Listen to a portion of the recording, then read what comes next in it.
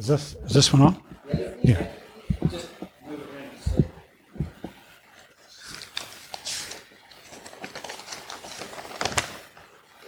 Well, as Ruben said before, it's a bit of a hard transition to make from that to this, but the Lord will help me.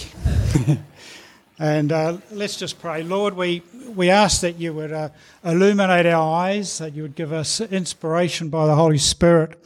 And Lord, that the words that I speak would be the words that you would speak to us. And Lord, that the needs and the attitudes, the strongholds that are in our minds, Lord, would be broken down and replaced with your truth. We pray this in Jesus' name. Amen. We can see that men and women are different, aren't we? Quite different. I don't even carry a handbag, you know. If we could turn to Genesis chapter 1, verses 26 and 27.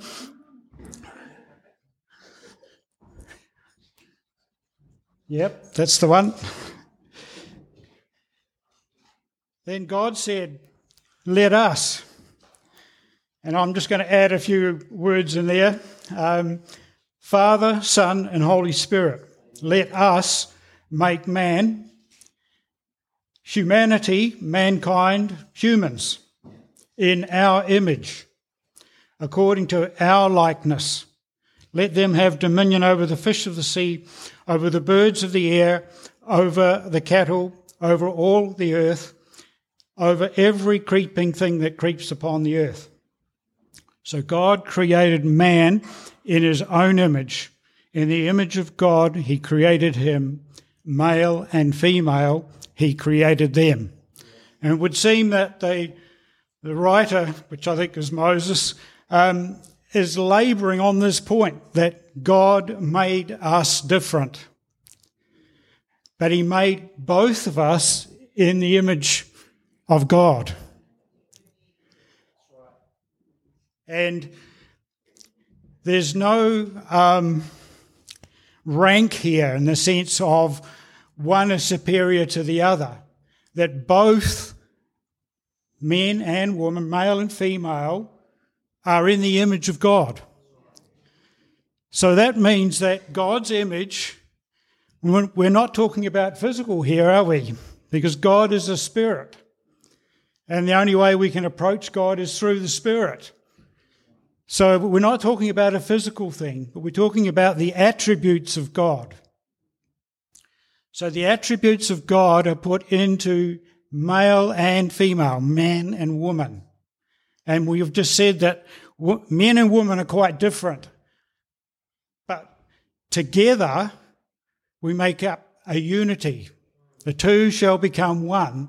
And in the image of God, we become one in the image of God. So I just would like us to explore some of these attributes that women have that are also attributes of God.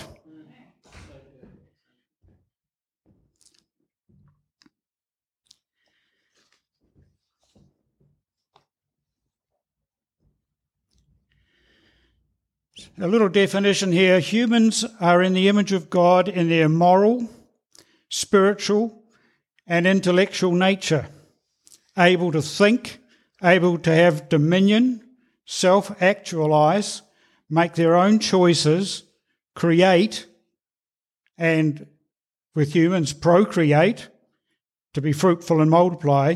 Jesus, the Son of God, is the perfect image of God. So if we want to study what the characteristics of God, the Father and the Holy Spirit is, we look at the definitions of Jesus.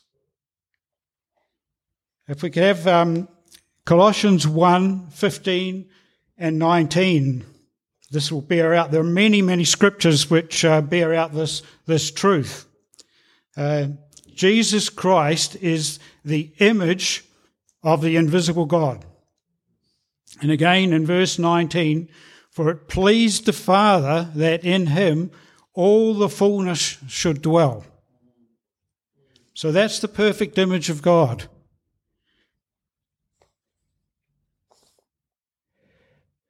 We're not the same, but we have unity in doing the function that we were created for. The Holy Spirit is not the same as the Father, and the Son is not the same as the Holy Spirit, but they're all one.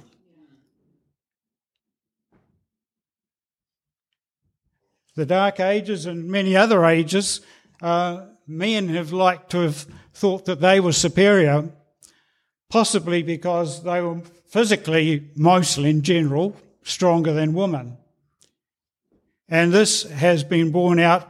This has caused subjugation of women and women abuse and all the rest, because men in their broken state have tried to subjugate and rule over women. But the commission was to women and men to be equal.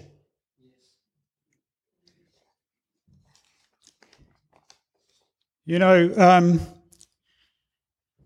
when it comes to mothers, which is what today's about, isn't it? In childbearing, the mothers, I believe, bring out the feminine attributes of God. And the effect on babies, even in the womb, they have an effect on us all. Every single one of us here have been born of a woman. Not one of us has been born outside of that. So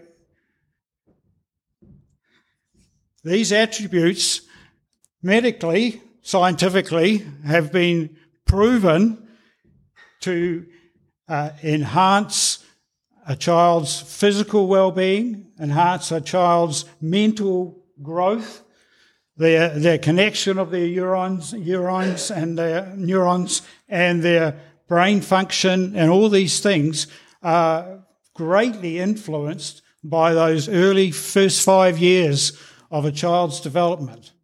Their feelings of themselves, in fact, the image of God and the attributes of God are brought out in the mother as she nurtures and cares for her child and shows that love, that tenderness, that sweetness, that whole aspect that is, you might say, feminine, but it's the image of God. I'll just quickly go through some scriptures here that speak about God in a feminine sense. This might be hard for some of us to understand, but this is God comforts his people. Now, when I say these things, these are all attributes of good mothers, isn't it? God comforts his people like a mother comforts her child. That's Isaiah 66:13. Like a woman would never forget her nursing child, God will not forget his children. Isaiah 49:15. God is like a mother eagle hovering over her young. Deuteronomy 32:11. God seeks the lost like a housekeeper trying to find her lost coin. Luke 15:8-10. God cares for his people like a midwife that cares for the child she has delivered. And there's a number of Psalms about that. Psalms 22, verses 9-10. God experiences the fury of a mother bear robbed of her cubs. Hosea 13:8. Jesus longed for the people of Jerusalem like a mother hen longs to gather her hens under her wings. And isn't that a beautiful picture of the nurturing, caring aspects of God? And he still longs for us. The Holy Spirit yearns for us. He still longs for us. And those that have not come to the Lord yet, the Holy Spirit is out there seeking, yearning, trying to bring you to the Father. For no man can come to the Father except the Spirit draws him. And this is the nurturing, caring, leading part of the Holy Spirit in our lives. And this is what Jesus said about the scribes and the Pharisees and the people of Israel when he was here. And it says he came unto his own, but his own received him not.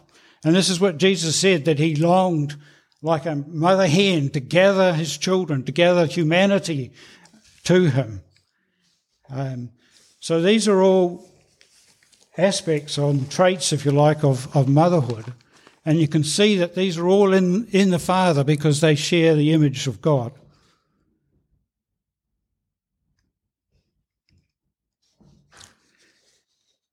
I just draw your attention to 1 Corinthians 13, verses 4 to 7. And most of you will know what the scripture is about. It is about love, but it's also about the attributes of a mother, a good mother. Love is patient. And what mother here would realise that is such a virtue to have when you're bringing up children? Patience. And often much more patience than men would have. But it is a gift, it is a fruit of the Spirit. Love is kind, does not envy, does not boast, is not proud, does not dishonour others, is not self-seeking, it is not easily angered, keeps no record of wrongs. Mothers wouldn't get very far, would they, if they remembered every single wrong that their child did. It would be a pretty toxic relationship, wouldn't it, after not many years. Yeah. Not easily angered, keeps no record of wrongs, not delight in evil, does not delight in evil, rejoices with the truth, and always protects, trusts, and always hopes, always preserves or perseveres. So this is the fruit of the Holy Spirit, and this is the fruit, if you like, that needs to be in mothers and fathers, because this is the sort of feminine, caring, nurturing part of God, and it is the Spirit of God. And Jesus said, without me, you can do nothing. And there can be many of us, mothers and fathers, but we'll concentrate on mothers today, that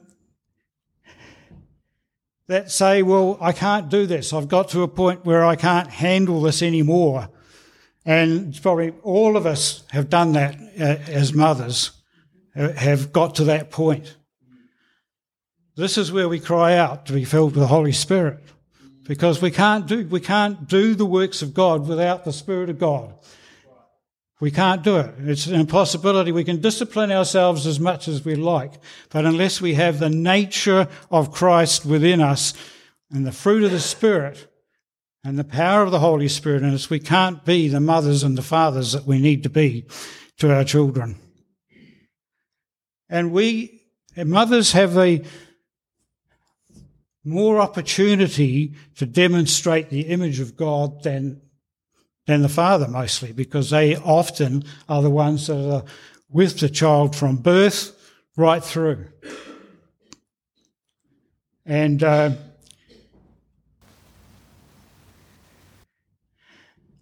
would really like to honour mothers here today, and mothers past and present. The Bible says in Ephesians 6, verses 1 to 3, children, obey your parents in the Lord, for this is right. Honour your father and mother, which is the first commandment with promise, which it may be well with you, and that you may live long on the earth. And it goes on about the fathers as well, but this honour is something that is part of the 10 Commandments. And there's a lot of dishonouring of parents, a lot of disobedience to parents. And we as a church, a body of Christ, should be ones that portray the family of God and the discipline of God and the honouring of women and the honouring of men, but the honouring of women. And it's something that is pulled down. You know, a lot of women in the world think, well, I'm going to pursue my career. My career is more important to me than my children. So they'll put a preeminence on that and not in nurturing their child. And I know that there are lots of very good daycare centres and so on, but I believe that God has put in mothers the ability to nurture and to bring up their children in such a way which will invest in their lives and sow seeds in their lives for the whole of life. And some here might think, well, I didn't really have a good mother. But the Bible says you're to honour them anyway. You're to love them anyway. And, there's no excuse. It says, well, Jesus says, love your enemies. So, you might think that your mother was your enemy, but God says love them anyway and honour them because they were the ones that brought you into this earth, into being. And so I would encourage you with that this morning. It's got a wonderful promise because it changes our whole attitude and our whole life when we honour our parents and we honour our mothers. I had a wonderful mother. I've got no axes to grind in that department at all. And she beautifully portrayed all these attributes that we've read out this morning. I think I'll just finish it there. We've probably had enough this morning. But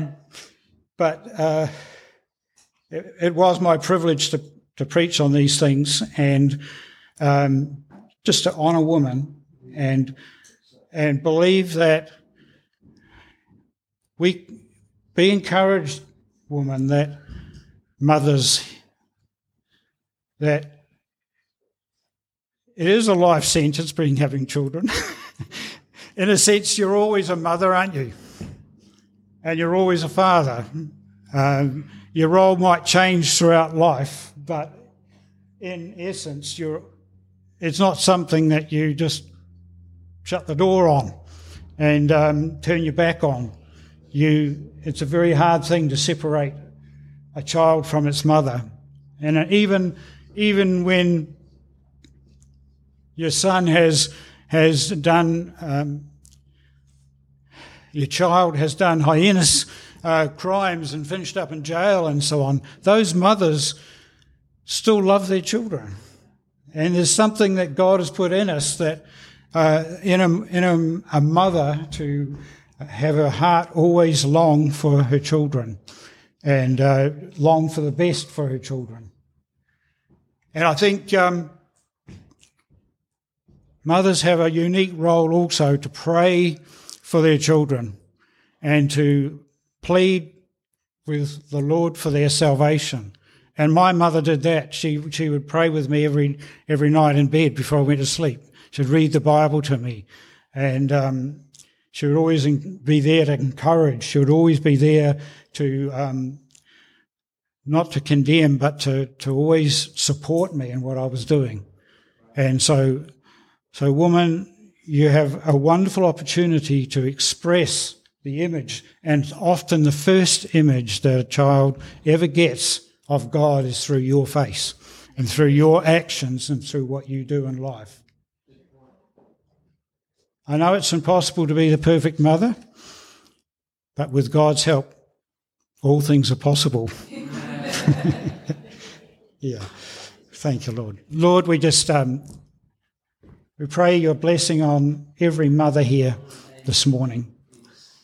And know we've had that anthem or that blessing that we've sung before, but Lord, we do pray that your blessing would be upon them. Your blessing would be upon them that they might shine as beacons, as lights to steer them towards you, to bring them to you. Lord, that their encouragement might be something that is life-changing in their training and in their bringing them up, that they would early come to you and accept you as their Saviour. We pray this in Jesus' name. Amen.